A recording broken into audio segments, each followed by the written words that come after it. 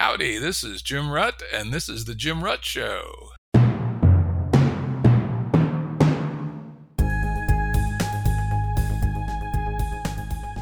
Listeners have asked us to provide pointers to some of the resources we talk about on the show. We now have links to books and articles referenced in recent podcasts that are available on our website. We also offer full transcripts. Go to jimruttshow.com. That's jimruttshow.com. Today's guest is Brad DeLong.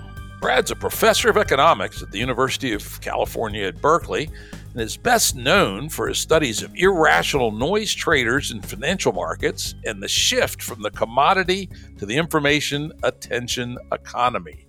Welcome, Brad. Thank you. I'm incredibly happy to be here. For one thing, I hope I'll be able to sell some people some books. Always a good thing. And as always, a link to Brad's book will be on our episode page at jimruttshow.com. So check it out. In fact, getting onto his book, today we're going to be talking about his pretty new book called Slouching Toward Utopia, an economic history of the 20th century. And I must say, I think Brad took a big risk here. He may well get kicked out of the Economists Union for writing a very readable book. Well, thank you very much. It was even fun. It's definitely got style. So listeners who think this might be some dreary-ass economics tome, it's not. It's fun. It's good to read. Yeah, as my first cousin Phil Lord says, this is the funniest economic history book he's ever seen. Who said that? My first cousin Phil. All right. I mean, it does have some actual history. Fortunately, I know you try to straddle a line between economics and historians. At least some historians like their prose lively, so maybe they'll embrace you, even if you are excommunicated by the economists for writing too well. Anyway, let's get rolling. Before we actually hop into the body of the book, there's a few things I'd like to talk about first to kind of set the ground for our listeners. And that is, even though your title says History of the 20th Century, rather than following the calendar, you've defined a long 20th century starting in 1870 and ending in 2010. Why did you decide to do that? Because everything changed around 1870. Because before 1870, it was impossible for humanity to even think of baking a sufficiently large economic pie for everyone to have enough. And yet, after 1870, within half a generation, it became clear that soon we were well on our way and soon would get to a point where we would be sufficiently productive and have sufficient resources to collectively bake a large enough economic pie that everyone in any previous century would say, that's it. That's more than enough for everyone. And then why end it at 2010 rather than 2000? Well, it could have ended it in 2000. That 9/11 and the return of forms of religious war and terrorism that we thought humanity had outgrown several centuries ago would certainly be a good stopping point, albeit an alarming one. It ended on September 11th, 2001. But Columbia historian Adam Tooze has this term polycrisis, in which lots of things hit at once, and maybe no one of them is decisive, but all of them together add up to a shock that is, more than enough to derange everything. And I would argue that a whole bunch of things hit the world between 2000 and 2020, and together they jumped us off the track of 1870 to 2010. Which is humanity becoming vastly richer and more powerful, using its powers for good and also for ill, and us trying and failing to figure out a way to slice and taste our sufficiently large economic pie and rapidly growing economic pie, to equitably distribute and properly utilize the great wealth that our society has accumulated and continues to accumulate. Yeah, the listeners to this show, many of our guests on here talk about the meta crisis, which is another take at the polycrisis, and there's some third version of that as well. So our audience is well familiar with the concept that something is happening, and 2010's no worse date than any other to say when these multiple threads have been started to come together in a rather unpredictable fashion that we need to figure out how to manage here damn quick or we're going to be in a world of hurt. But we're not going to solve the meta crisis or the poly crisis today. So let's move on. Two dramatis personae show up in your book quite often. Yeah. And let's chat about them a little bit so we don't have to bog down the story later with who these characters are. The first one was Friedrich von Hayek, who appears in your book 78 times. How about that? Yes. Who's he and why is he important to the story? He was born in Vienna, I think, moved to England to work at the London School of Economics, then moved to the United States to Missouri to get a quickie divorce, after which he wound up as a professor at Chicago and as one of the leading lights of the world right between 1944, I guess, when he published his classic book, Road to Serfdom, and his death. And if you want to take Friedrich von Hayek's point of view, it was that the market system is an absolutely wonderful thing. That command and control requires that you got somebody at the top who decides everything and everyone else is simply a robot. But the person at the top never has good information. In a bureaucracy, you have everyone following a rule book, kind of like software bots. But, the rule book has been written by a committee, and the rule book covers only 1/3 of possible cases, and you have to improvise and cover up for the rest. But if you have a market economy, if you assign people control over things, property rights, and if you empower them to trade and exchange, then if you can set market prices equal to what is desirable for humanity, then everyone will have a strong incentive to take action that increases human wealth because they make money by doing so. And everyone will also have the power to do so without having to check with other people because they will own and control resources and can use those resources as they see fit.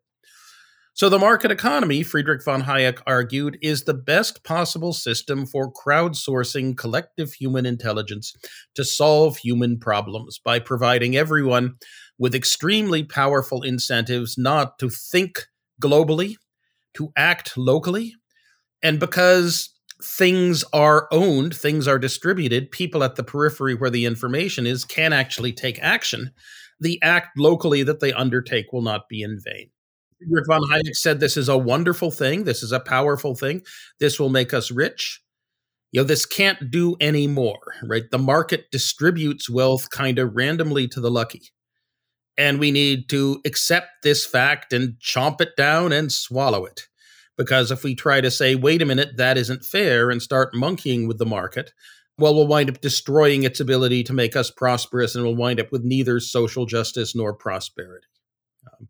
That basically we can eat of the tree of prosperity, but then we cannot eat of the tree of fruit of social justice. And that's the way it is, and we need to just shut up, sit down, and accept that.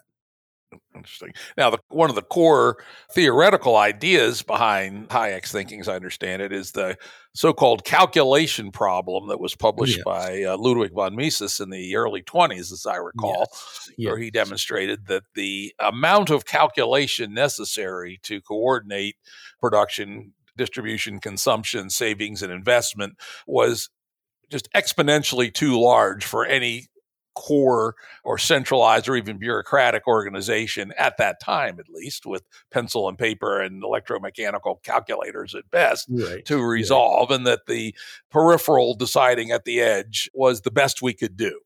Yes. Is that fair enough? That is fair enough. Yes. Yeah, it's interesting. There are some folks today saying, wonder if that's still true with real-time telemetry and lots of really fast, really cheap computers. But we'll maybe defer that one till the end of our discussion. There's a knowledge problem and an incentivization problem. And, the knowledge problem is not just a problem of looking around and figuring out what it is and of aggregating the knowledge, but of accurately transmitting it. And, the problems of incentivizing people to accurately transmit knowledge, and then also incentivizing people to take the proper action. Those are perhaps as great as the problem of collecting the knowledge somewhere at the center where someone can calculate. But I digress. Yeah. And I'll digress a little further, which is because the information is often about human preferences, which are not visible, and predicting future human preferences when you're building something that never existed before. There's an element of calculated risk taking, which is not really subject to gathering of information and making well-informed decisions, because it's not 100% intelligence game, as we might say. Let's move on to our second person, Karl Polanyi. Do I get that pronunciation right? I've read his name many times. I don't think I've ever heard it pronounced. Well, it wasn't really his name, right? His name was something more like Polakchek, a Slavic rather than a Magyar name.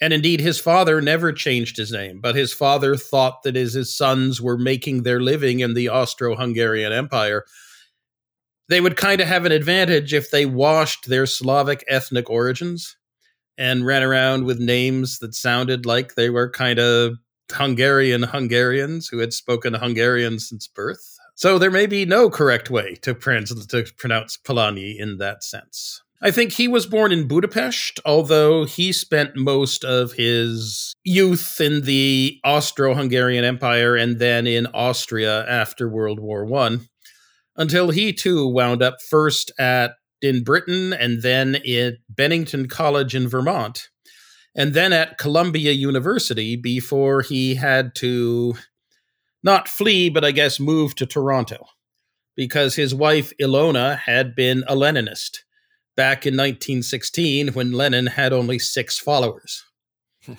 And so she was an object of extraordinary interest to FBI and CIA and was not allowed in the country, as I understand it. And his perspective on these questions of the economy and the people and the politics? That Hayek's, market is a very stark utopia. It's a place where the only voice you have is if you have the money to offer to buy something. And so the only people with social power are the rich. And the only rights that it recognizes and vindicates are property rights. But anytime you get a society of people today, they are going to start insisting that they have other rights than simply property rights, and that people who are not rich should have a social voice. And so if you try to enforce, von Hayek's prosperity from the market as best we can get, shut up and sit down, it simply will not work. You will have a social explosion. It may be fascist, it may be communist, it may be syndicalist, it may be, fundamentalist, that somehow people are going to say we have to curb and perhaps replace or abolish the market in some way, because these people have rights, those rights deserve to be vindicated, and the market is not vindicating them. And so we cannot, as human beings, comfortably live in, Hayek's utopia, and we have to find some other way to organize humanity than simply to let the market run roughshod over everything. Yeah, and so these two characters pretty much recapitulate the history of economics and politics between sharp in the tooth and claw economics and politics will decide. Yep. And Polonyists and Hayekians of various flavors. And, there are God knows how many sects of people saying that we have rights that aren't connected to our ownership of property and being rich. But there are innumerable such sects, all appealing to their own conceptions of social justice, many of which look to outsiders as among the most unjust things imaginable. And then that particular fight between von Hayekians and Polanyists of various stripes, I'd say, organizes most of the political economy history of the long 20th century. And, there's a lot of history there, right? That with the coming of 1870 and the Industrial Research Lab, the modern corporation, the globalized economy, we really do get a new economy every generation. And so the old patterns of human interaction and economic organization simply do not fit. We have to rewrite the human interaction econo-social software code of society every generation so it runs on the new forces of production hardware.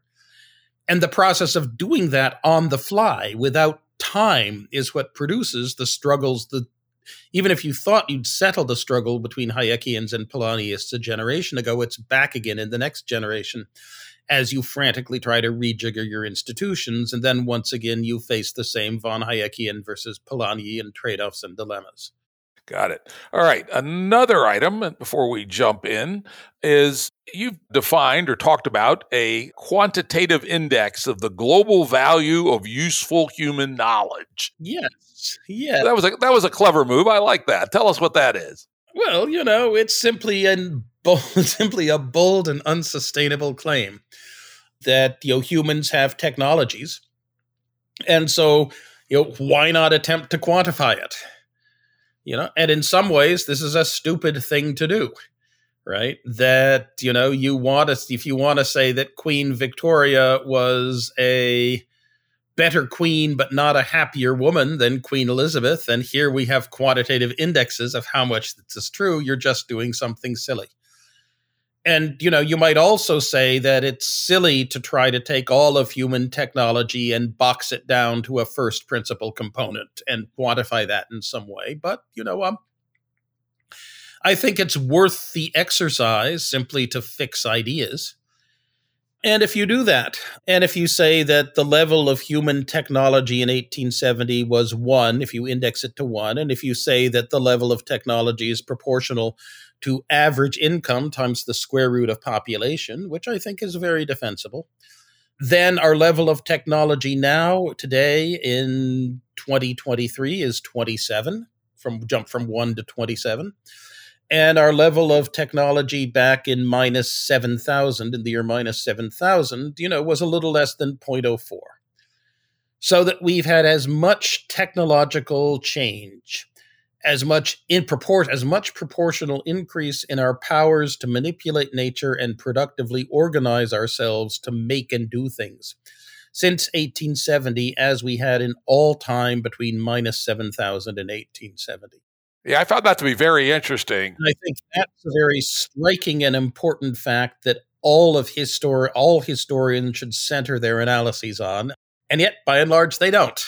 Yeah, it's funny. It's funny you mentioned that, because when I saw that, I said, that's extraordinarily interesting that 1870 was the exponential center, essentially, yes, of this range. And, well, of course, such numbers don't mean anything. Absolutely. It is very interesting, nonetheless, that if you think of those exponential unfoldings as representing some amount of pressure against entropy, we essentially accomplished as much in 10,000 years as we've accomplished in 150 years, which is kind of amazing. Yeah. It is amazing.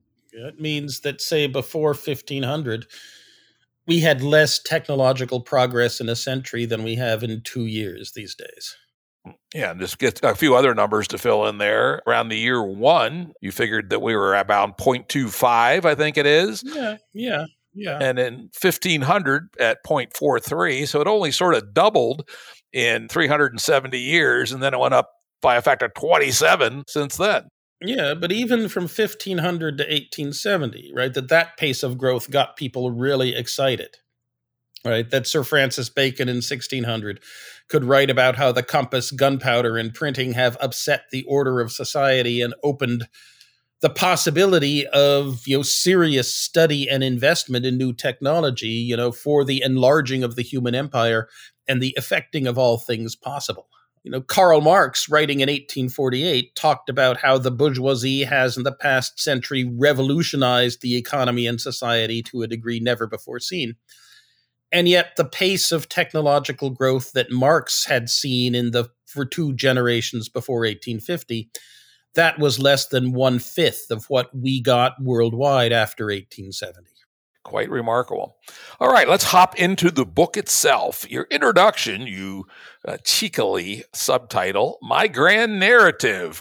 I expect there's a few postmodernists ready to picket in front of your office or some such thing. Did you intentionally, I'm not so sure. Did you throw that out there to poke the postmodernists a little bit? I do, but then I also agreeing with them by saying it's false. As all grand narratives must be, I mean, look, I'm writing a book. If people are actually, I could write a book simply because doorstops are useful. And there are lots of tables and such that need things. And, if you're on a Zoom call, you really need 3 big books to put underneath the laptop so the camera isn't looking at you. That kind of books are useful objects, even if people aren't going to read them in many circumstances. But if I want people to read a book, right, there has to be something on every page that makes them sit up and say, wow. And then there also has to be enough of a forward sense of narrative thrust that when they reach the end of a page, they think, I want to know what happened next. And so turn the page.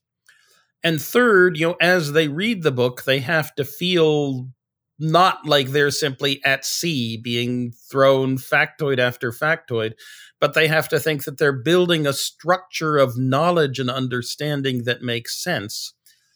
And at the core of that structure of knowledge and understanding, there has to be a big, simple story with a beginning, a middle, an end, characters, protagonists, and so forth that satisfies formal criteria of cause and effect and of some form of, it's a moral and human sociological end, right? Either virtue rewarded and vice punished, or the wicked flourish like the green bay tree, or whatever. And that last thing, the core narrative, and you have to have a simple core narrative because we are animals that think like narrative, that think by narrative. We can't do otherwise. We are storytelling animals. Provide people with statistics about leopard attacks and the size of the group of people at the moment, and you can set up charts and tables and people will ignore it. But say Thog went down to the water hole alone at dusk and the leopard got him. That gets people's attention. You want to put people's statistics about how you don't stand outside on the top of the hill in a rainstorm, and people shove, but you say that there's this big, huge guy, red-bearded, up in the sky, and he rides in a cart driven by 2 goats, and he has this huge magic hammer named Mjolnir, and the guy has very serious anger management problems. And you remember the lightning strike last month?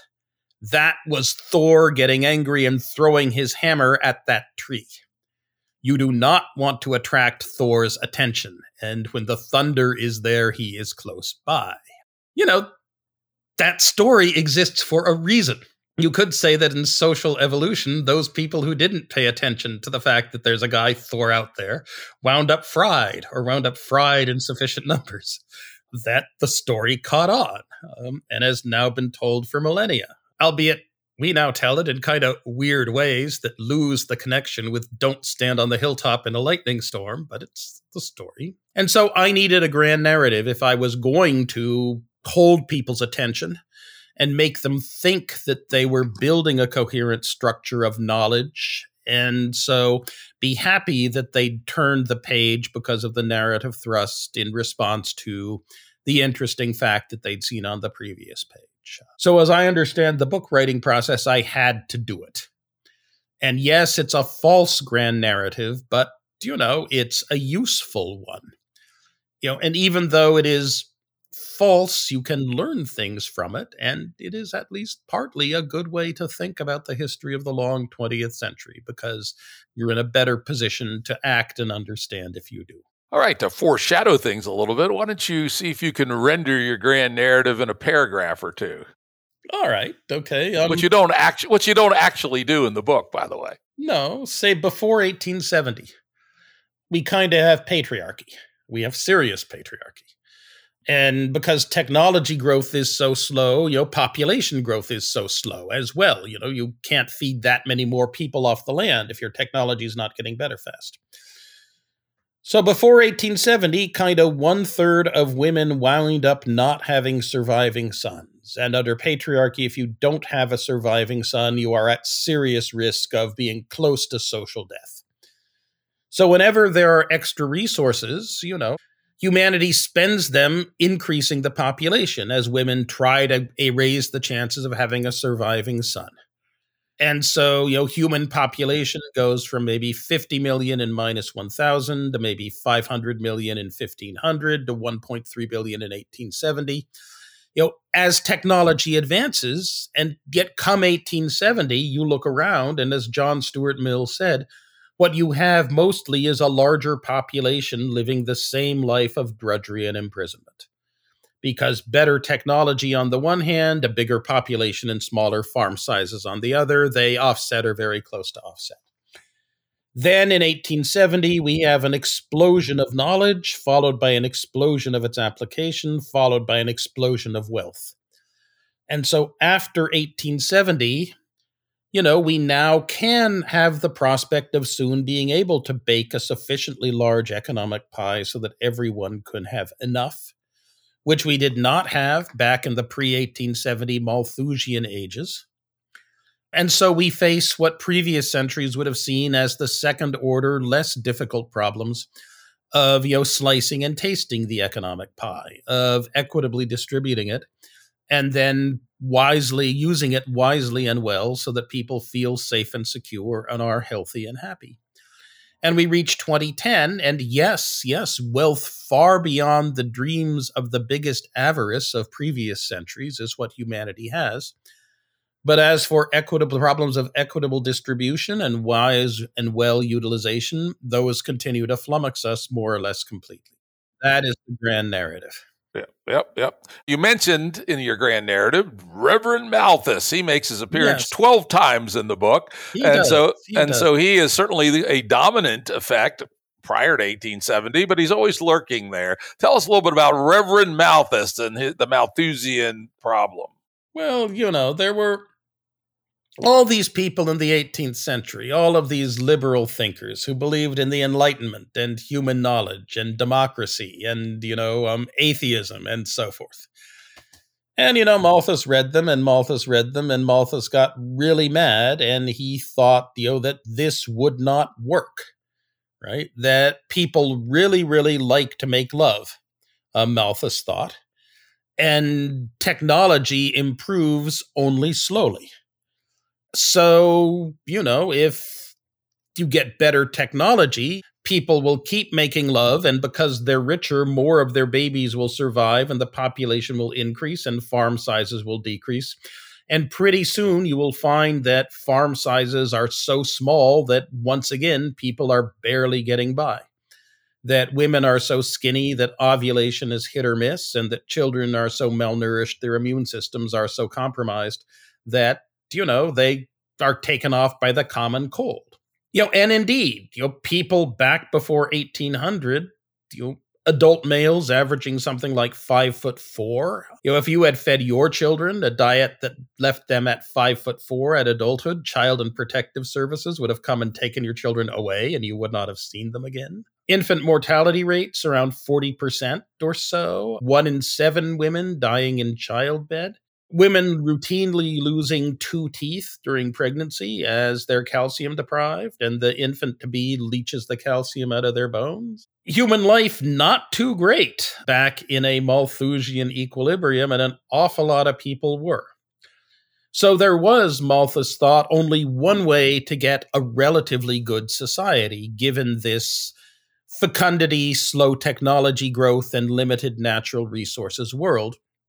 And that was to double down on patriarchy, monarchy, and orthodoxy, right? You needed patriarchy so that the father of the bride would say, you cannot marry my daughter until you have a farm of your own. And so that the father of the groom could say, you're not marrying that hussy until she has a substantial dowry of her own. And if you push the age of first female marriage up to 27 or 28 or so, well, then the high fertile time between 28 and 40 rather than between 18 and 40, you don't run the risk of a population explosion if the population actually has enough to eat, that they're not massively protein and calorie deprived. But how do you keep them? How do you keep the young couple from actually starting doing the deed before they're 28?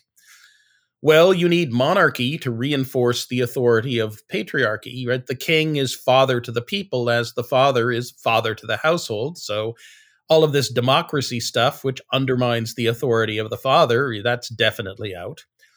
And you also need orthodoxy. You also need people to be really scared that they're going to hell for premarital sex. And so all of this atheism stuff, destroys your possibility of a good society.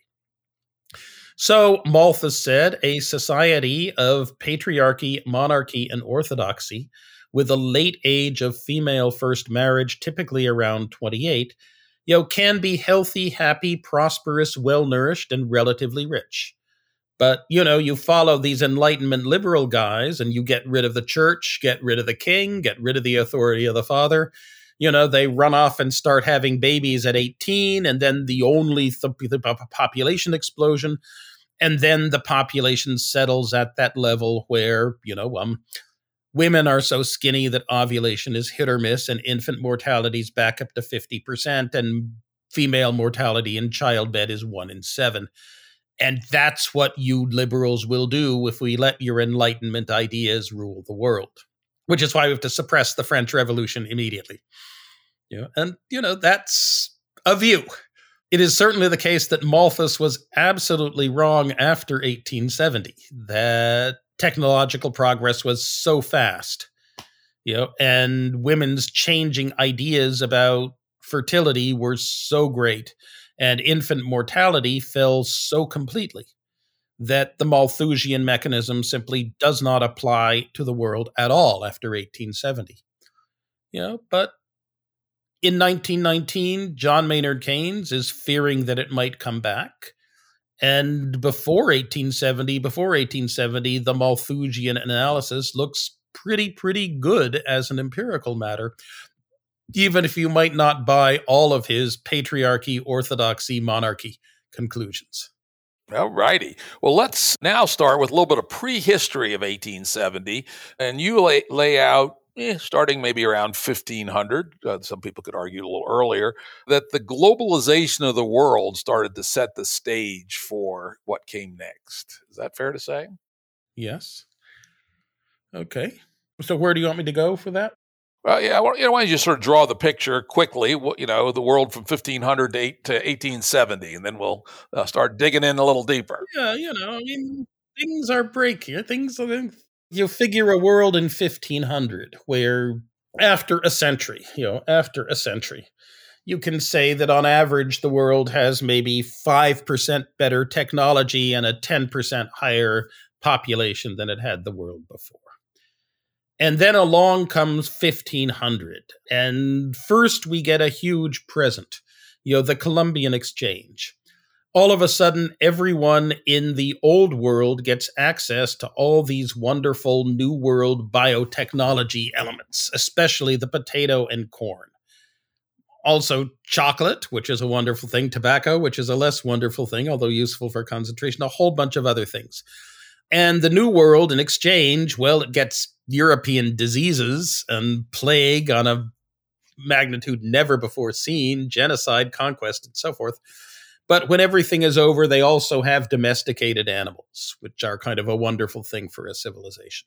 So from 1500 to 1770, maybe you have, the rate of technological growth doubles from 5% to 10% a century because you have the Columbian Exchange, whereby you're getting all these extra crops and animals and using them in new places.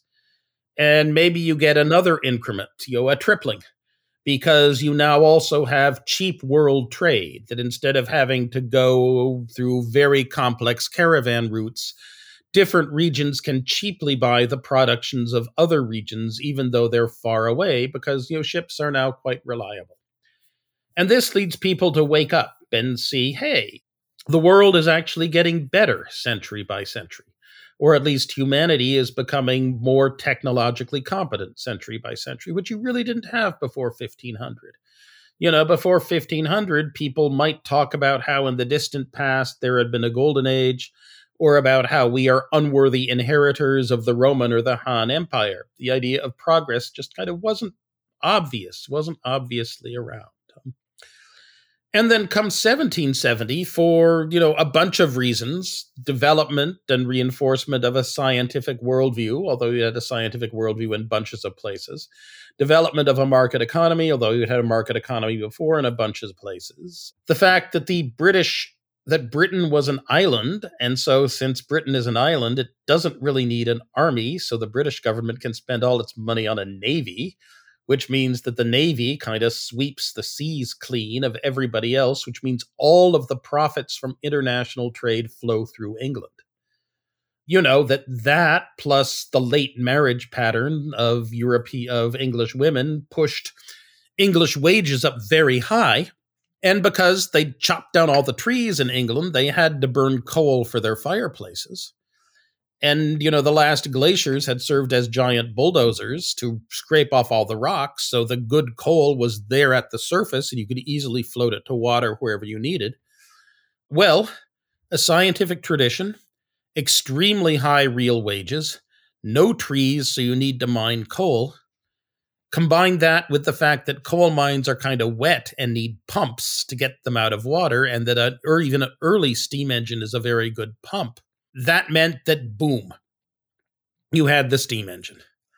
And once you have the steam engine, automatic textile machinery becomes very, very useful.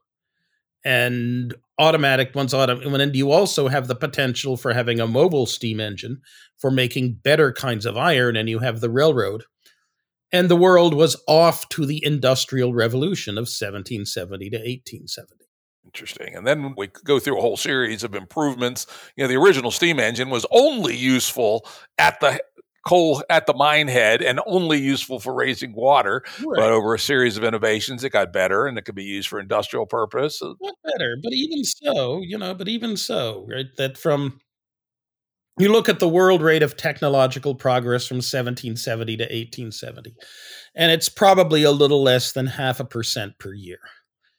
And maybe of that, maybe 1/3 is a dividend that comes from the fact that the last round of glaciers had been such good bulldozers. And, the coal in the Ruhr and in England was so uniquely cheap.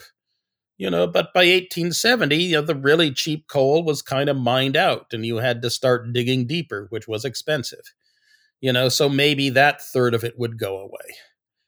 And, a second third of the 0.5% per year technological growth from 1770 to 1870, it came from globalization and world commerce and the fact that Britain was so efficient at making textiles, ironwork, and machines.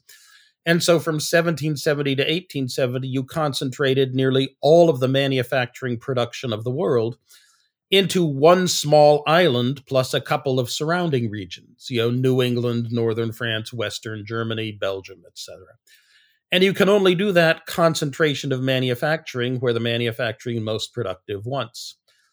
And take those two out, and the underlying rate of technological progress, well, it's still only about the 15% per century that you had over the commercial industrial revolution age. And that's not enough to get people rich enough, that children are healthy enough, that infant mortality falls fast enough, that women look around and say, hey, wait a minute, I don't need to go through 8 pregnancies to have a 2/3 chance of having a surviving son.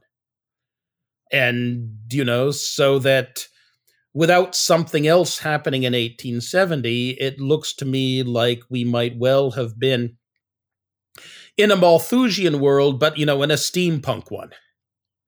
In one with dirigibles and engineers and so forth. But, still a world in which standards of living are something like less than $5 a day on average.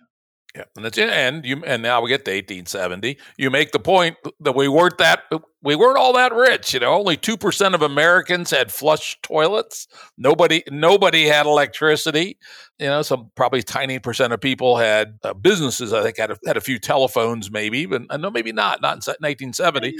And things were approaching slowly. You get the steam engine, and 50 years later, you get automatic textile machinery, and 50 years later, you get the railroad, and 50 years later, you get better ways of making steel. The big inventions are coming, but are coming only one every half century. And then after 1870, it goes boom, boom, boom, boom, boom, right? All right. So why did it do that? What changed, and what allowed it to change? Well, it looks to me like what allowed it to change was that we finally got the idea that maybe there should be an industrial research lab. That someone didn't have to be, as Lord Kelvin, William Thomson had to be, someone didn't have to be scientist, inventor, technologist, financier, manager, salesman, and so forth, all at once, in order to try to put together a telegraph consortium. That someone like Nikola Tesla, George Westinghouse could hire him and put him off in a corner of a lab and then pay other people in the lab handsomely to put up with the extremely irascible and nasty Tesla when he hurled insults at them. And, take the 100 ideas that Tesla had, take the 10 that might actually be right, and then of that pick out the one that was absolutely gold. And so after 1870, we revolutionized the process of discovering and developing technology through the Industrial Research Lab. And then we revolutionized the process of the development and deployment of new technology through its rationalization and routinization in the form of the corporation. And the globalized world market then gives everyone an incentive to see what other people are doing, pick it up, try to copy it, rationalizes and routinizes, and so revolutionizes the deployment and diffusion of new technologies. And so big, huge, important technological innovations that shake the world start coming every 10 years. Telephones, internal combustion engines, organic chemicals, electrical machinery, artificial silk, artificial fibers, airplanes, radios, advanced materials, stainless steel. What Robert Gordon calls the one big wave of the second industrial revolution, as you don't have a scientist in someone who is a genius scientist and inventor discovering something and then having to spend the rest of his life doing things he's not that suited to try to actually commercialize and deploy it. But instead, you get idea after idea after idea after idea coming out of the industrial research labs from science and then tested and deployed. And a jump up in the pace of worldwide technological growth from less than 0.5% per year to 2% per year or more worldwide on average after 1870. I'm going to suggest one other thing. I mean, you kind of put it in your stew, but I'm going to call it out, make it a little bit more explicit. Prior to 1870, in general, technology was ahead of science, right? Yes. A lot of the work on thermodynamics, et cetera, was actually trying to study what the technologists were doing. But between the time of Faraday and Maxwell, and particularly around electricity, science now got ahead of technology. And except there's only one guy who understood what Maxwell's equations actually meant, right? Indeed. But it wasn't, but one guy did. And Tesla was the only guy who understood what Maxwell's equations meant for the possibilities of high voltage alternating current. Yep.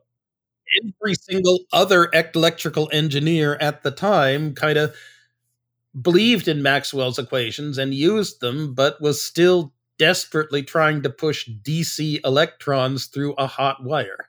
That was, of course, the Edison-Tesla fight. But then, and from that point forward, however, things like radio were a much more obvious case of technology following science. And I think that science.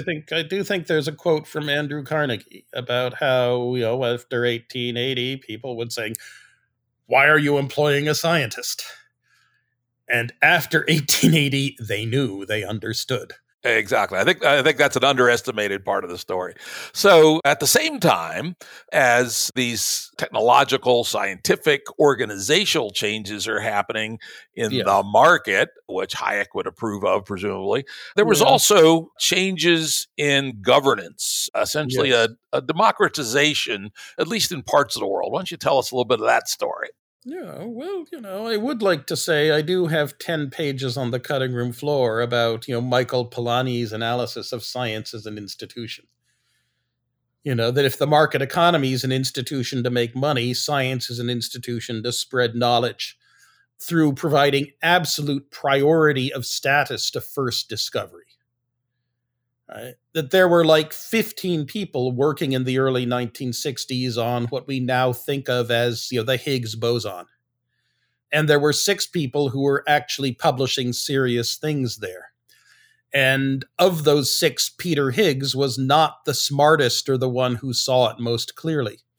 But he was the one who saw that you could identify that this particular way of understanding mass, if it were true, it would create a particle that you might someday be able to find in the results of accelerator experiments, And so, lo and behold, it's the Higgs boson, and it will be the Higgs boson as long as humanity remembers that there is something like the Higgs field that governs the distribution of mass among what would otherwise be massless particles.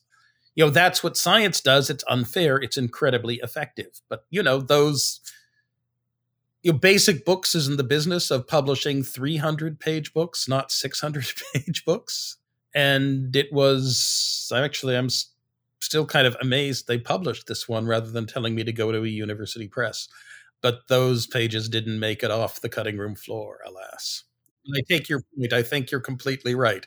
And if they'd allowed me to publish it in 2 volumes, I think that should have been in there. Yeah, that's good. That's good. I kind of read between the lines then on that one. So let's go on to the changes in governance that were occurring in parallel. Yeah, well, before 1870, economic pie way too small to have enough. How are you personally going to have enough? Well, you could try to become a technologist and push technology forward, but, the industrial research lab, the corporation, the institutions to do that on a large scale really are not there. Although there are some people who do, right? Some people who do. Right? You do have scientists, inventors, and so forth. You do have Hero of Alexandria and his experiments with steam pressure around the year 150 and so on and so forth. But, the general way to become rich and powerful, or rich and powerful enough so that you have enough food for yourself and your family, is to find an elite that's running a successful force and fraud, exploitation and domination game on humanity and join it. Ideally, you become a boss of thugs with spears somehow, or later on, a boss of thugs with gunpowder weapons. Or a henchman for, the biggest number was a henchman to a head. There's also, you can be one of the thugs with spears yourself. Yeah, provided you're well enough nourished as a child that you're some good, and provided you practice long enough so that you're quite good at sticking things with a spear, especially people, you'll have a nice, secure place. Yeah, that's essentially, of course, the British system of nobility, right? William the Conqueror and his henchmen, literally, a criminal gang of 5,000 people or something. They overthrew a nation state, and the current queen is actually a direct descendant of William the Conqueror. Yep, and but in the process of the next 25 years, he replaces the 3,000 Saxon Thane henchmen of the previous dynasties, the dynasty of Alfred of Wessex and the dynasty of Knut of Denmark, with his own 300 most favored thugs with spears, each of whom has their own 10 kind of knights to replace the housecarls and the thanes. But, the thugs with spears, they also need tame accountants, bureaucrats, and propagandists. So even if you're not that coordinated, if you've managed to get yourself smart and literate, there will be a place for you, where you can do such things as write down over and over again how Gilgamesh is the favorite of the gods, how he himself is 2/3 god and 1/3 man, and about how all the people of the city of Uruk owe obedience to Gilgamesh, and owe him the first and the best fruits of the earth, so that he gets to drink unlimited amounts of beer, eat unlimited amounts of meat, sit on soft wool cushions, and even send major military expeditions out of Uruk in order to cut down cedar trees and bring back cedar boards so he can have cedar wood walls in his palace. And, the accountants, bureaucrats, and propagandists are very important parts of keeping this kind of force and fraud, exploitation, and domination game going. And that really is governance up to, and in many places beyond, 1870. But after 1870, humanity is becoming rich enough that people can look around and say, wait a minute, this is really not how we need to live anymore. Even in old world countries that aren't lucky enough to be relatively rich and rapidly expanding due to a very favorable labor to land ratio, because the plagues that carried off the indigenous inhabitants haven't yet seen enough of a population to fill it up. And that process of democratization, of the distribution of social power down, once it's no longer the case that the only way to have enough is to figure out how to join the force and fraud gang. That is a major, major change that happens after 1870. And, it leads to such things as the populist and the progressive movement, right? To that we Nebraska farmers should be able to stand on our own and should not have to pay such huge sums to the railroad or to the bank, that we need social power of our own. And even when the market economy, the von Hayekian market economy, that is the source of a lot of this successful prosperity, of a lot of the successful deployment of technology, and even that motivates the invention of it, that we deserves other rights. We deserve our Polanyian rights. And one of those rights is not to have to pay all that the market will bear for railroad services. And that really takes off with the democratization of the world after 1860 or so, I would put it. Yep. And then we also next see the rise of the labor movement. Again, a classic Polanyian reaction to the working out of the Hayekian marketplace. Mm-hmm. Yeah. One way to view it is that, the year 1000, you had the feudal economy and technology level of a third.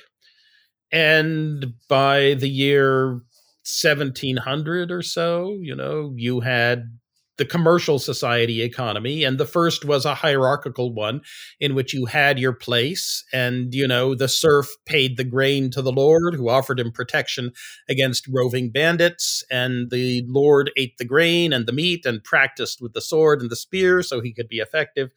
And you had your place, and what you did depended on your place, and you stayed in it, and your place did not change because technological progress was so slow. And that taught the importance of hierarchy, obedience, stasis, class, status, and, hierarchy. But by 1700, you had a commercial society economy with a lot more roles, and you were an individual producer with property, and so you'd enter into contracts with other people and find your place in a market division of labor. And, you were kind of an independent person who had to think for yourself and find your own social role and, use your property and buy and sell and, a certain kind of person and a certain kind of market-oriented society. But by 1870, we had steam power society. In which it was pretty clear that it was not any one person who was productive, but the system as a whole organized around the steam engine. And the fact that together we were enormously productive, but individually none of us was essential and all of us were replaceable. Well, that should teach people that we were all in some sense equal and both useful and also shouldn't get above ourselves. And so we should dress in identical blue overalls, call each other comrade, join a labor or a socialist party, form a free society of associated producers, wear identical blue overalls, and eventually rotate through the administrative jobs, which would be simplified so that pretty much anyone could do them. The problem was that technology moved on after 1870. And this, we are all pretty much the same kind of worker, all subject to the steam engine, all herded into these giant factories because the steam engine is the only effective way to get non-human power, and they are big, clunky things that require a big factory, and you can look around and see pretty much everyone else is a worker like you, except for the few bosses and clerks. That form of the economy then disappeared between 1870 and 1910. And with it, I suppose, hopes for a very dominant labor movement leading some kind of socialist revolution. So we've talked about so far the evolution of technology and trade and governance within a country. At the same time, global empires were arising. Talk about that a little bit for us. Well, there were several theories as to why they rose. And one, I guess the theory of economist Joseph Schumpeter was that they arose simply because the technology gradient between, the largely European economies, which had been lucky enough to have the engineers and so have the technology. And because they had the technology, they had the manufacturing, which meant that they then had the engineers and could push it forward. The technology gradient became so great that very small European armies could conquer and administer very large parts of the rest of the world. And you had these surviving military aristocracies from pre-1870, and they kind of wanted something to do. And, empire was an easy thing to do that no one at home would complain about, really. And that really was the source of empires. It was the last kind of gasp of the old imperial force and fraud aristocracies. And that as society grew up and as humanity grew up, they would naturally ebb away. The second view was that of British economist John Hobson, who said that governments had a problem, which is they had to maintain full employment, and yet demand for the products of their increasingly growing manufacturing sectors was not guaranteed, and yet conquering someplace else and requiring that they buy your manufacturers in return for their raw materials was a straightforward way to get more demand for the products of your factories. And that would keep your government in office longer because unemployment would be lower. And that was the second. To which the solution for that would be to have progressive taxes and redistribute income so that your own middle class could afford to buy the products of your factories. And the third was the theory of Norman Angell, which was that war was really completely out of date, that there was no point to a war, that it was much cheaper to make stuff and trade for it than to conquer someone and then to grab stuff from them. And that you really didn't want to get bogged down in a land war in Asia or in an insurgency. And that governments were rapidly realizing that the move to empire had been a mistake and that they would kind of ebb away. All three of these theories have considerable weight to them. The problem was that the empires didn't agree, or didn't agree until 1960 or so, when there was a substantial change of heart and saying, why are we actually doing this? And so up until 1960, you have Europe essentially ruling the rest of the world, except for Latin America. But, I kind of think of Latin America as being internally colonized by its own notionally Castilian-generated elite, which meant that up until 1960, the governments of all of what are now called emerging markets pretty much were uninterested in economic development. They had other fish to fry. So they really didn't, except when it was useful for the colonizing country. They really didn't build the ports and the railroads and the infrastructure. They didn't establish the schools.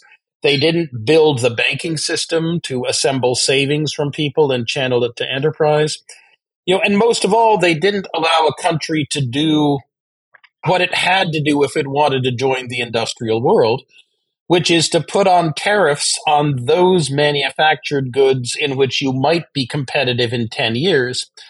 So your engineers had a chance to make some money experimenting with them and selling them to a middle class that had little options. And so gaining the knowledge about how industrial technologies worked so that they would be able to compete with British-centered manufacturers after 10 years or so.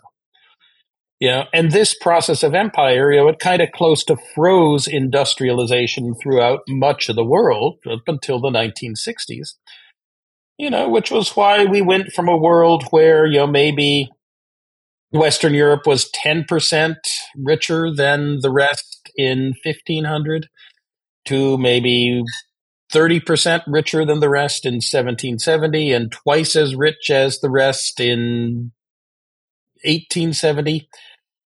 And, 5 times as rich as the rest in 1975. That the period from 1870 to 1975, it sees the whole world become richer. But the richness is concentrated in the first world, in the developed world, in the North Atlantic world, in the circle around Dover, and in the countries that joined that civilization. So much so that they grow 3.5 fold, whilst in living standards in the rest of the world are growing by 50%, maybe doubling in the years between 1870 and 1975. One of the things I had never read before, because I haven't read as extensively in this field as some others, was a concept that you put forth that these other states were unable to build communities of engineering practice. And you repeated that a few times as a kind of a core thing. That's really kind of an interesting idea. Yeah, I don't know where I got that actual phrase from. The idea very much comes from Nate Rosenberg and David Mowry here at Berkeley, with their studies of the machine tool industry in the 1840s, 1850s, and 1860s in America, and how you build up machine tools and a competence of people making and using machine tools. And this then becomes a very key community in figuring out how to push technologies forward and also how to apply, other technologies. Indeed, right? Indeed, the origins of engineering. Starting in 1730, you have a steam engine. And you get more and more steam engines, and you kind of need people who understand the steam engines and can fix them and can tune them. And so what do you call the people who understand steam engines? See, there's no word for it before 1800. And around 1800, there becomes an obvious word for the guy who understands the steam engine. Can tune it, can fix it, figure out whether it's working right, knows what it means. And that word is engineer. Just as you had musketeer and cannoneer as earlier creations from earlier technologies. And by the way, teamster, interesting. Yes. The kind of EER ending. And so the engineer is the guy who understands the steam engine and who you run and who you yell for help when the steam engine goes awry. And yet now what? Apple Computer has a vice president of software engineering? Yep. And the word engineer has drifted very, very far away from its original meaning. That's I'm going to interject something here. That's a perfect time to do it. You mentioned Apple. Tim Cook, when he was pushed on why don't you build your iPhones in the United States, said that in the United States, a number of industrial manufacturing engineers would fit in 2 conference rooms. Yes. In China, the number of industrial manufacturing engineers would about fill a large football stadium. Yes. And he said that is the reason. So this is interesting. If the reason the periphery fell behind the north of Europe and North America was lack of engineers for steam engines, what's that tell us about our world if the West no longer has anywhere near industrial engineers? It tells us we need to train a lot more. It tells us that our attempt to throw $50 billion at Intel over the next decade, as Joe Biden wants to do, is probably doomed. Indeed. Yeah. But this industrial engineers, according to this story, is this kind of semi-invisible but absolutely critical joint point that makes the what comes next possible. It seems to be. It really does seem to be. And also, AnnaLee Saxenian wrote this great book about Silicon Valley, a piece of which is engineers meeting for drinks at the Wagon Wheel Bar and Grill and boasting about what they were doing and showing each other what ideas that they had. And that integrated and communal engineering community of communication was what gave Silicon Valley its big long-term edge over Route 128 in Boston. And one other thing that people don't talk about too often, which is California outlawed the non-compete contract. So we did. Which is that was a long time, quite a while ago, and hardly any other states have done so. And that's always given the California system a gigantic evolutionary advantage. It probably slightly suboptimizes an individual firm, but it gives the whole ensemble tremendous evolutionary power. Yes.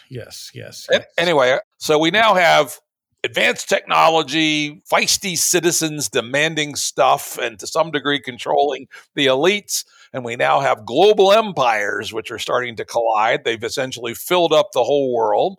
And you pointed out one book. I hadn't read that one, but I'd read others that were written right before World War I, where everybody thought general war was now impossible because it made no economic sense.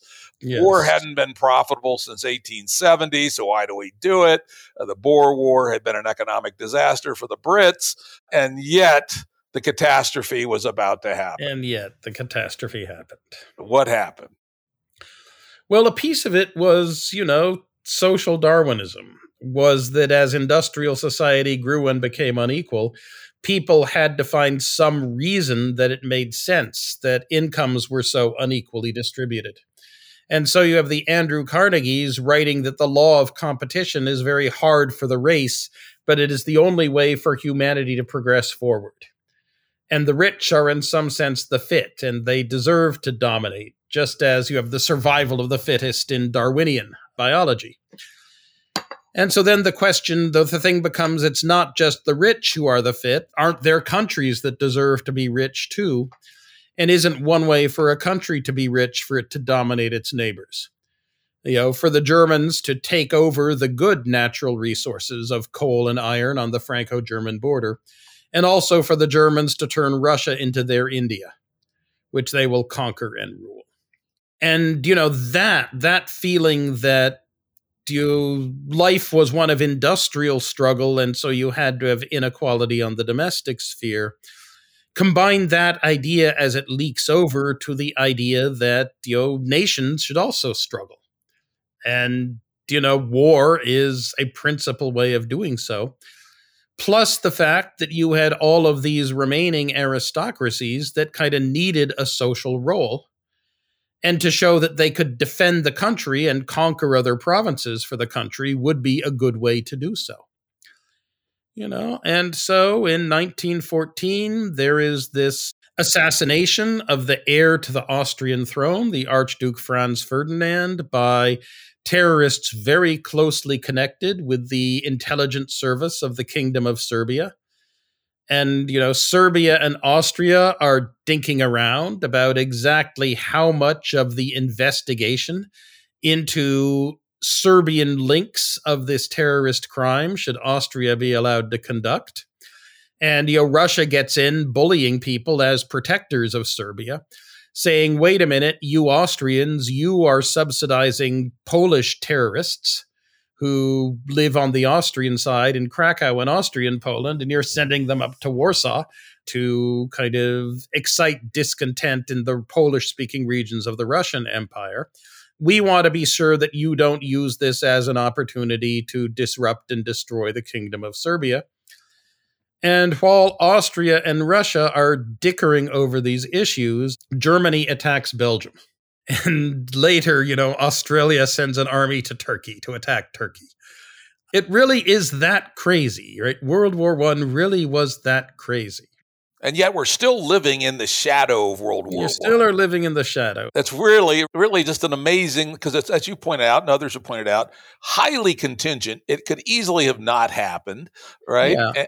And it's not even clear anything equivalent would have happened. And yet we're still living in deeply in the Russian-Ukraine thing is clearly a resonance from World War I.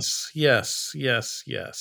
So anyway, let's skip over World War I, though I am going to make one point that I'd forgotten, that you pointed out, that Max Weber, who we generally think as a sort of a progressive kind of guy, was actually a hard-nosed German chauvinist when push comes to shove.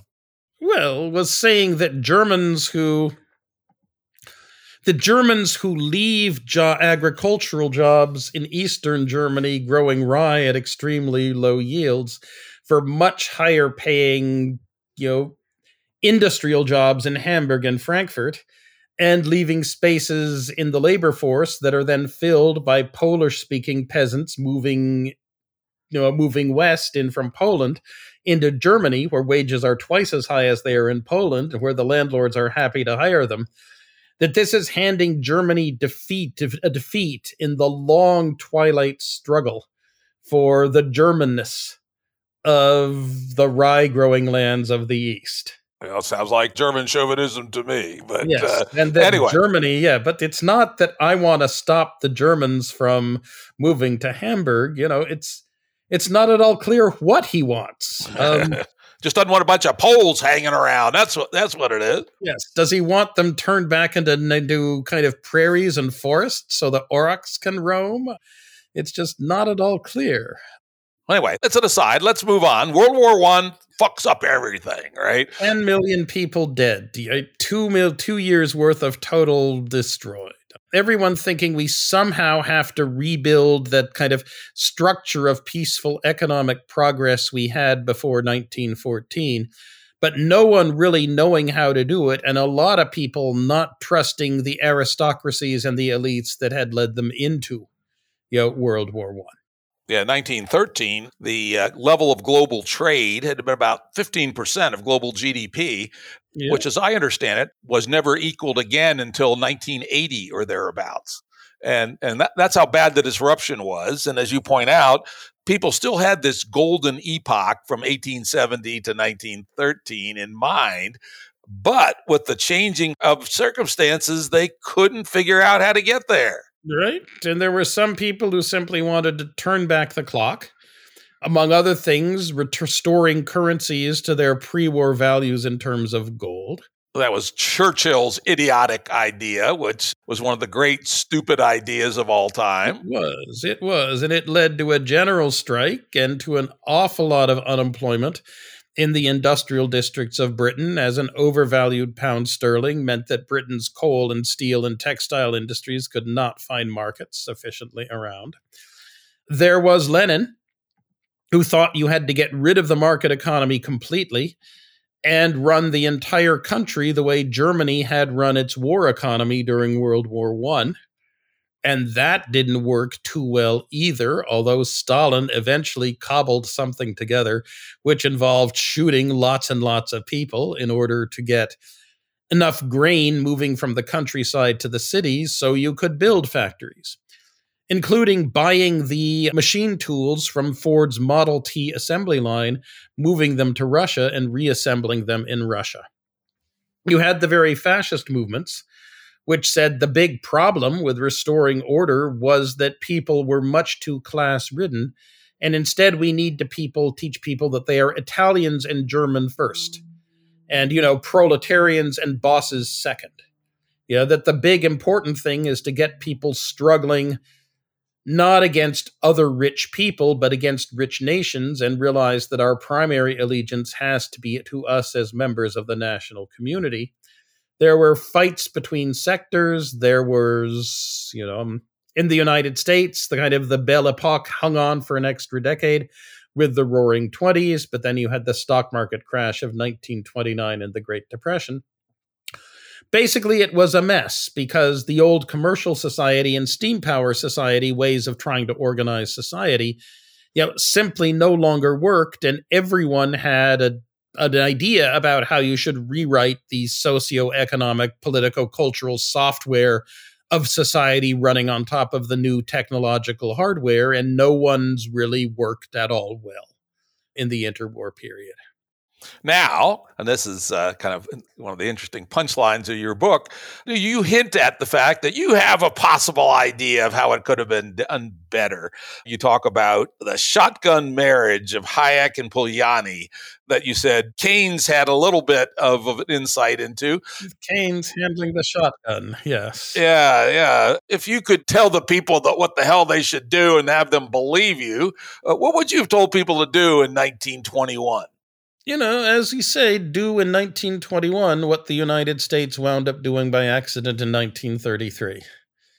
That is, and the U.S. really wound up doing it by accident. That FDR comes into the presidency, and it's the middle of the Great Depression, and things are horrible, and he knows he has to do something, but has no idea what. So basically, if you could get into FDR's office with a half-plausible idea, you would leave with an agency and a budget. And what FDR was good at was not just trying things, but also reinforcing success and cutting short failure. So John Maynard Keynes thought what you really wanted to do was technocrats running monetary policy and also spending government money to promote investment so as to maintain full employment.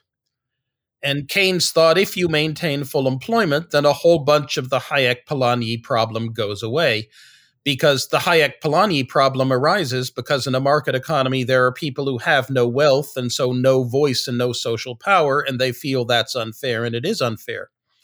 But if you have full employment, then every worker has a valuable piece of property, has themselves in an environment in which demand for labor is high. And so the Polanyi-von Hayek divide is not bridged, but at least lessened, if you have a government committed to full employment. Moreover, a government committed to full employment is also going to be a government running a low interest rate policy. And Keynes thought that if you had low interest rates, you would have lots of investment and you'd have low profit rates too. And if there are low profit rates, well, then if you're a plutocrat, even though your wealth is great, your profits are small. And so if you want to actually exercise your social power, if you want to dominate society by spending your money on something, you have to spend down your capital. And when you spend down your capital, you cease to be a plutocrat. Hence, when interest and profit rates are low, plutocrats either focus on preserving their wealth and growing it a bit, in which case they really aren't a disturbing element in society because they're not kind of wrenching things out of their proper proportion with conspicuous consumption, or they are, right? Or they are then, spending down their wealth and so ceasing to be plutocrats. Combine this with progressive taxes, with bounties and taxes to align market prices with what's of social welfare, and with a large social safety net so that those who wind up without jobs do not still have the power to buy what they need.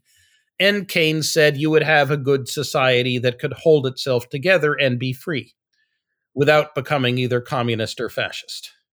Yeah, and of course, the Scandinavians did something fairly close, and they came out of the Great Depression pretty quickly. They did, and they're still angry that John Maynard Keynes and FDR did not give enough credit for what they understood how to do first. Of course, on the other side, the Nazis also pulled it off, shocked the main finance guy in Germany, basically took a pretty radical monetary theory, invented a second form of currency, drove interest rates way down, generated very rapid growth in the monetary supply, and they had full employment within a year. And kept telling Hitler, I can't sustain this. And Hitler kept saying, can you sustain this for 6 more months by various cobbled together, means? And he would say yes. And he did it for 3 years, and then he quit. And more, yeah. And then Hitler said, well, now we'll do rearmament instead, right? Yeah. And that worked as well, just as the U.S. didn't really come out of the Great Depression until we started building up for World War II. Partly, but it didn't come out for real until World War II was almost there. Do you know what Hjalmar Schacht's middle names were? No. Horace Greeley. Really? Yes, Hjalmar Horace Greeley Schacht. How did that happen? People who thought anti-slavery activist, and Horace Greeley was a great man, clearly. And yet, the person without whom Hitler would have been, not certain Hitler would have fallen, but at least Hitler would have had a much rougher ride. His position as a well-applauded dictator of Germany who leads them into disastrous World War II. Yep. Let's now skip. We're going to have to skip way ahead here. We'll skip over World War II, believe it or not. We all know the history of World War II. And let's talk about the 30 glorious years of social democracy. Yeah, which everything seemed to work, right? Which income distribution was fairly equal. More and more people were getting social rights, coming of feminism, fall of reduced levels of racial discrimination, rapid economic growth, mass production. Everyone gets a washing machine and a refrigerator, and most people get an automobile. 2% per year growth worldwide, decolonization. Even the third world seems to start to grow. Yeah, and yet by the 1970s, people are very unhappy with it and say we really need something new. Yeah, for the audiences, we're talking about 30 years from 45 to 75, right? Yes. And I remember a fair bit of that change. I'm just old enough to remember when I was a very little kid, we had a hand-powered wringer washing machine. Yes. And that and a refrigerator were the two household appliances we had. And then we first got an electric washing machine. And then we got what do we get next? I think a freezer. We still put our clothes out on the line. And then the next thing we got was a dryer. And then when I was a teenager, we got a dishwasher, but it was a pretty crappy one. So you still had to wash the dishes before you put it in the dishwasher. Before you put them in. Yes, this is the bad dishwasher as a dysfunctional family member.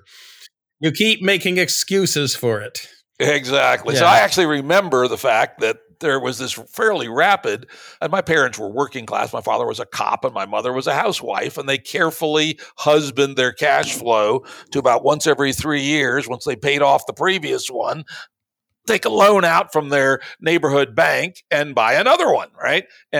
And then rapid order. And then I think the capstone was about 1978. They bought a microwave oven. That was about that, right? And nothing much new changed after that. So this was this golden age. And then it came up, it started to come apart around 1975 for various reasons. The financial system got in trouble. Nixon took the U.S. off the gold standard, oil shocks, and then stagflation. Inflation, stagflation, and so forth. Yes, so on and so forth. And then what happened? Well, Paul Krugman believes if you had successfully managed the inflationary shocks of up to 1973 and not had the inflation of the late 1970s, it all would have hung together. And we would continue to have progressed rapidly, at least in the direction of utopia, even if we just travel, hopefully, and never arrive. But the fact that you had high unemployment and also, I wouldn't call it high inflation, right? It topped out at about 10% per year. But still, if there's inflation at 10% per year, everyone feels that the government has broken its contract with them. That the contract is the government is going to run the economy so that you can buy the things you want to buy at the prices you expect. And all of a sudden, for reasons you don't understand, the prices are 10% higher. So you make your plans and you go and you look for it and you have to spend 10% more and you can buy 10% less. And you say, what's going on? The government must be incompetent. And, there was also a general belief that the government was giving away too many of the good things to politically powerful people who could get votes and lobby for representatives and not distributing enough to the truly productive who found themselves facing high tax rates and had to spend a bunch of time doing financial hopscotch in order to avoid some of the higher taxes they were paying. And a great sense that things were over-bureaucratized.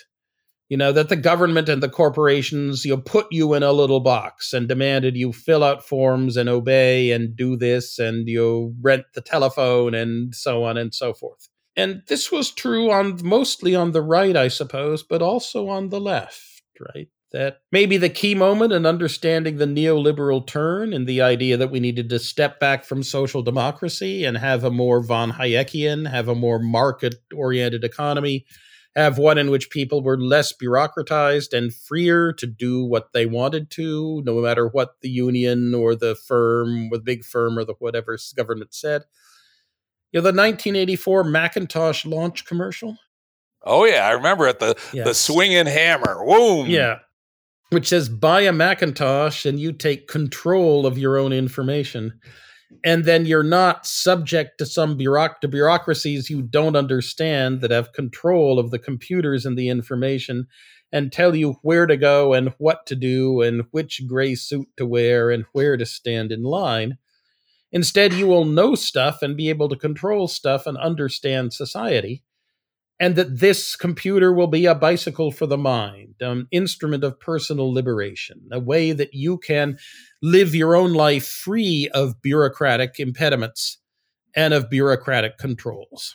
And, it was a very powerful message, right? That both Reagan and Thatcher founded enduring political dynasties and substantial movements precisely running on this. We need to lower tax rates on the productive, and we need to cut back bureaucracy, regimenting everyone. That Reagan's was the most scary words in the world are, "I'm from the government and I'm here to help you." Even though Reagan would say the government bureaucrats certainly thought that he was there to help. Interestingly enough, the impetus from both Reagan and Thatcher and the equivalents in other countries was conservative, quote unquote, including a strand of cultural conservatism. But it turned out once you liberated the market, the first thing that evaporated was cultural conservatism. Yeah, right? yeah. The kind of the neoliberal turn, the kind of let's do less through the government and more through the market. And even where we have social democratic ends in mind, relying on market forces properly tuned to attain them is often a much better way than having the government boss people around. That those kinds of ideas. They sounded good. They still sound very good to me. And yet, nevertheless, when you add up the policies all in all, the tax cuts on the neoliberal turn, the attempts at investment increases, it didn't restore economic growth to its golden age levels, and it didn't produce any kind of moral recentering of society as people were told they should bear more of the consequences of their own decisions. It didn't even produce a notably fairer or a less politically gamed distribution of things. Instead, all it produced was a huge leap up in income and wealth inequality. Yeah, that's the biggest one. Most working class people basically have had no pay raise since 1975. Yeah. Well, it's white males with only a high school education who have had no increase since 1975. Women have had a pretty good increase. Blacks have had a pretty good increase. College educated have had a pretty good increase. But, that is true. If you are a white blue collar male with just a high school education, your real wages today are smack at what your predecessors were back in 1975. And those people have always been the historic core of, the American body politic. They aren't anymore, but they thought they are and thought they deserve to be. They were. And, starting in 1975, Bruce Springsteen makes a career, about how I thought there was a valuable place for people like me in society who liked to drive fast cars and drink beer at night and had to work in the factory and bring home a good paycheck and so forth.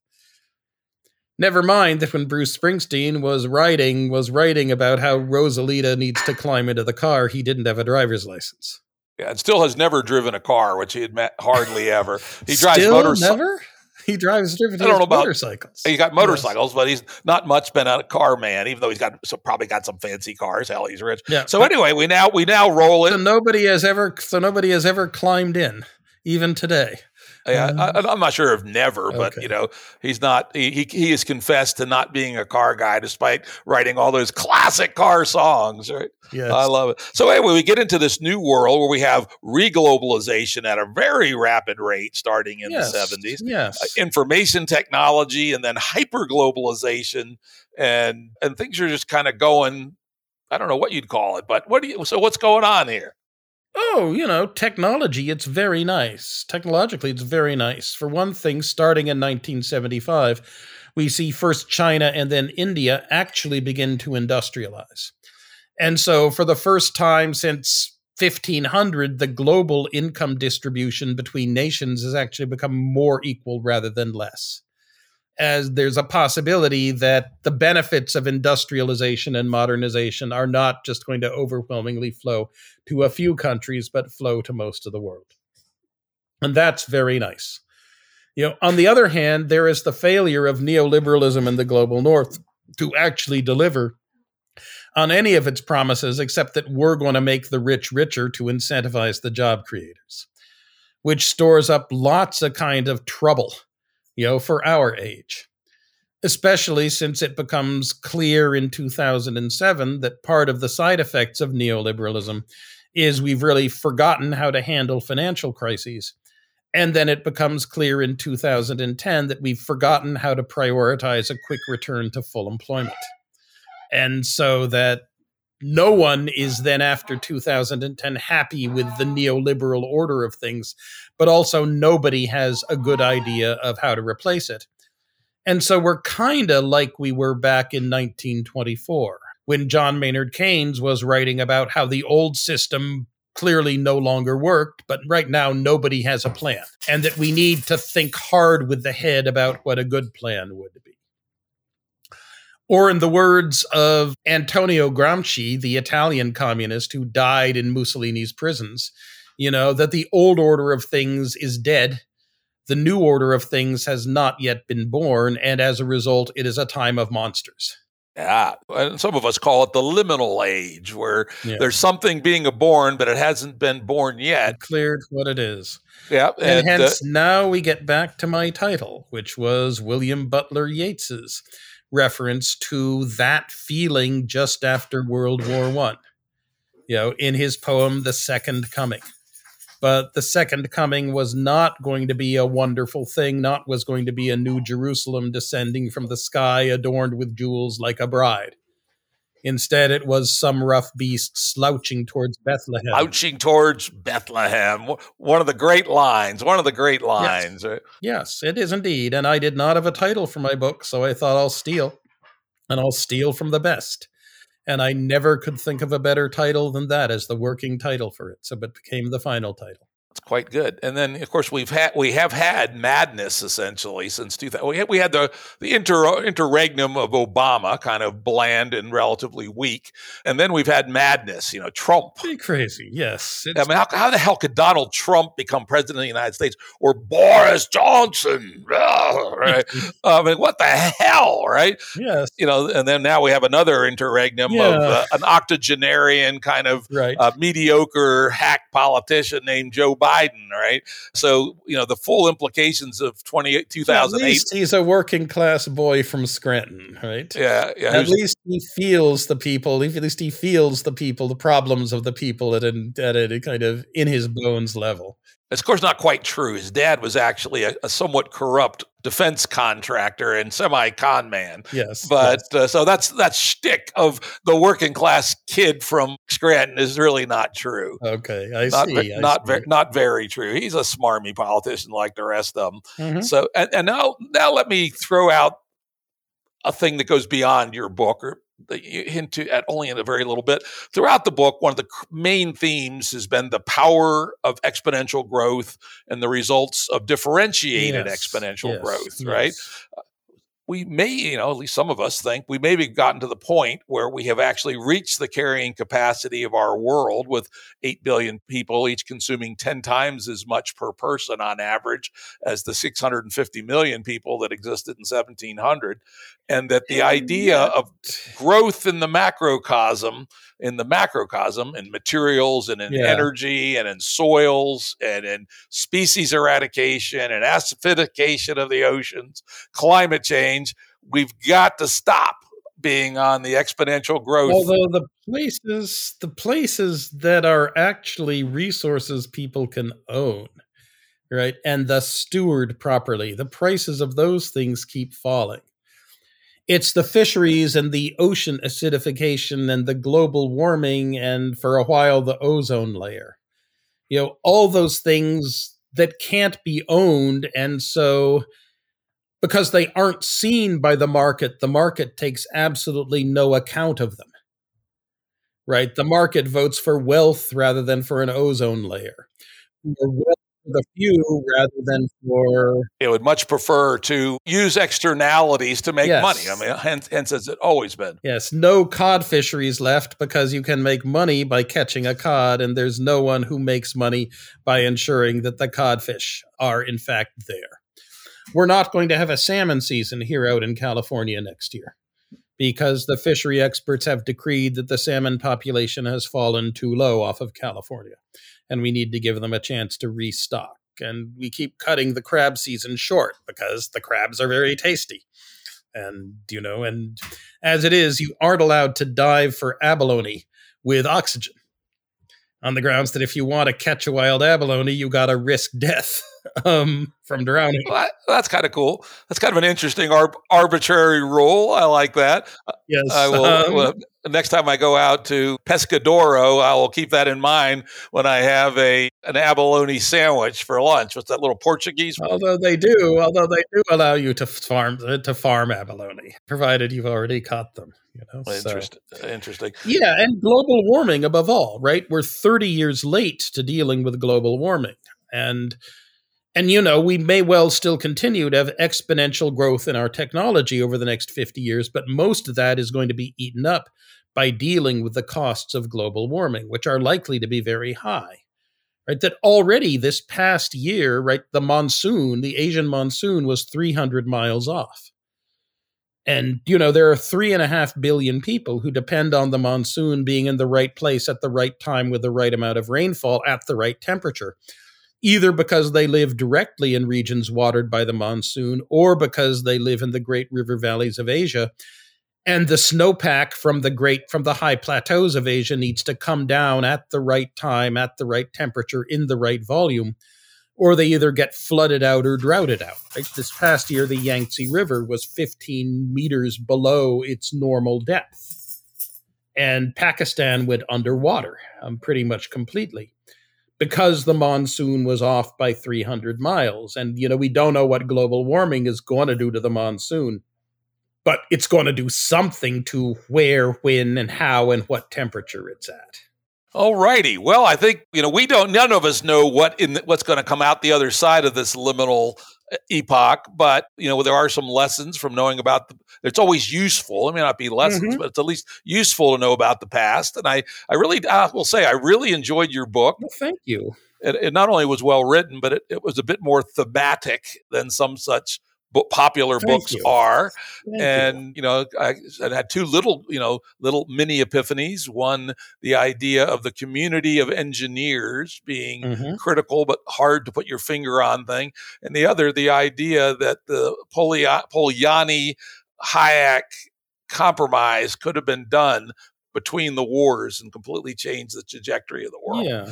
Those are both interesting ideas. Okay. Thank you very much. So anyway, I think we'll wrap it here. We've had a good conversation. There's lots more in the book. As I mentioned, I skipped over 3 or 4 chapters about little things like socialism and communism and World War II and things like that.